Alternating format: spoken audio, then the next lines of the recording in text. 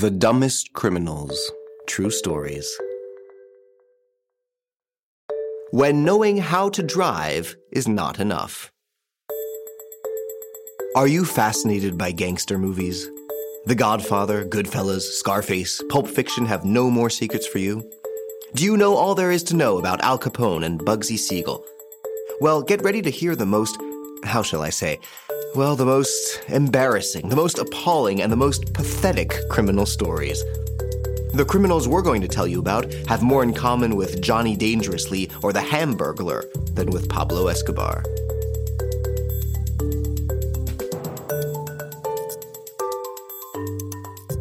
On January 5th, 2020, Anna Perlmutter returns home at about 5:15 p.m. She parks her car in front of her house on Wakefield Avenue in Cleveland. As she exits the car, she sees 4 teenagers approaching. She's standing with the door still open when one of them points a gun at her.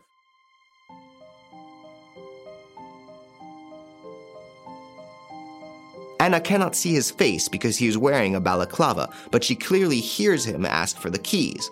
His voice is firm and precise, his eyes cold. He dryly adds that he doesn't want to kill anyone. Anna understands that she is the victim of a carjacking. This type of crime is becoming more and more common. It allows the thief to avoid damaging the vehicle he covets and to take a copy of the keys. But it is very traumatic for the victim, who is at best ejected from his car, at worst, violently mistreated. With a revolver pointed under her nose, Anna Perlmutter is shocked, but she can only think of one thing: her little girl sitting in the child seat in the back. She tries to tell the thief as calmly as possible that her daughter is in the car.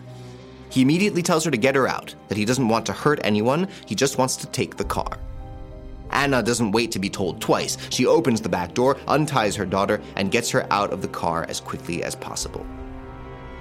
The thief watches her while his accomplices stay on the lookout. He tells her to give him the keys. Anna throws them on the ground and runs away to her house, her daughter in her arms. She barricades herself and immediately calls 911. Through the window, she has a front row seat to witness the theft of her own car. There are now 2 teenagers in her car. They try to start the car in vain. Seconds pass, and those watching on the street show signs of impatience. What's going on? Quite simply, the 2 young thieves don't know how to use the gear lever and the clutch pedal. They've never seen anything like it. That's because 90% of cars in the United States are automatic. Only in attempting to jack a vehicle with a manual gearbox do they encounter this totally unforeseen obstacle. None of them have ever driven this type of car. The 2 thieves give up. They get out of the vehicle and signal to the others to join them. They run up the street, filmed by a surveillance camera. The victim's husband follows them down the street and sees them board a train at the corner of West 65th Street and Lorraine Avenue. No doubt the train is safer. No need for special skills, and no nasty surprises at the start. Did you like this episode? Feel free to comment, share, and rate it. See you soon for new stories. Midnight Studio, Addictive podcast creator.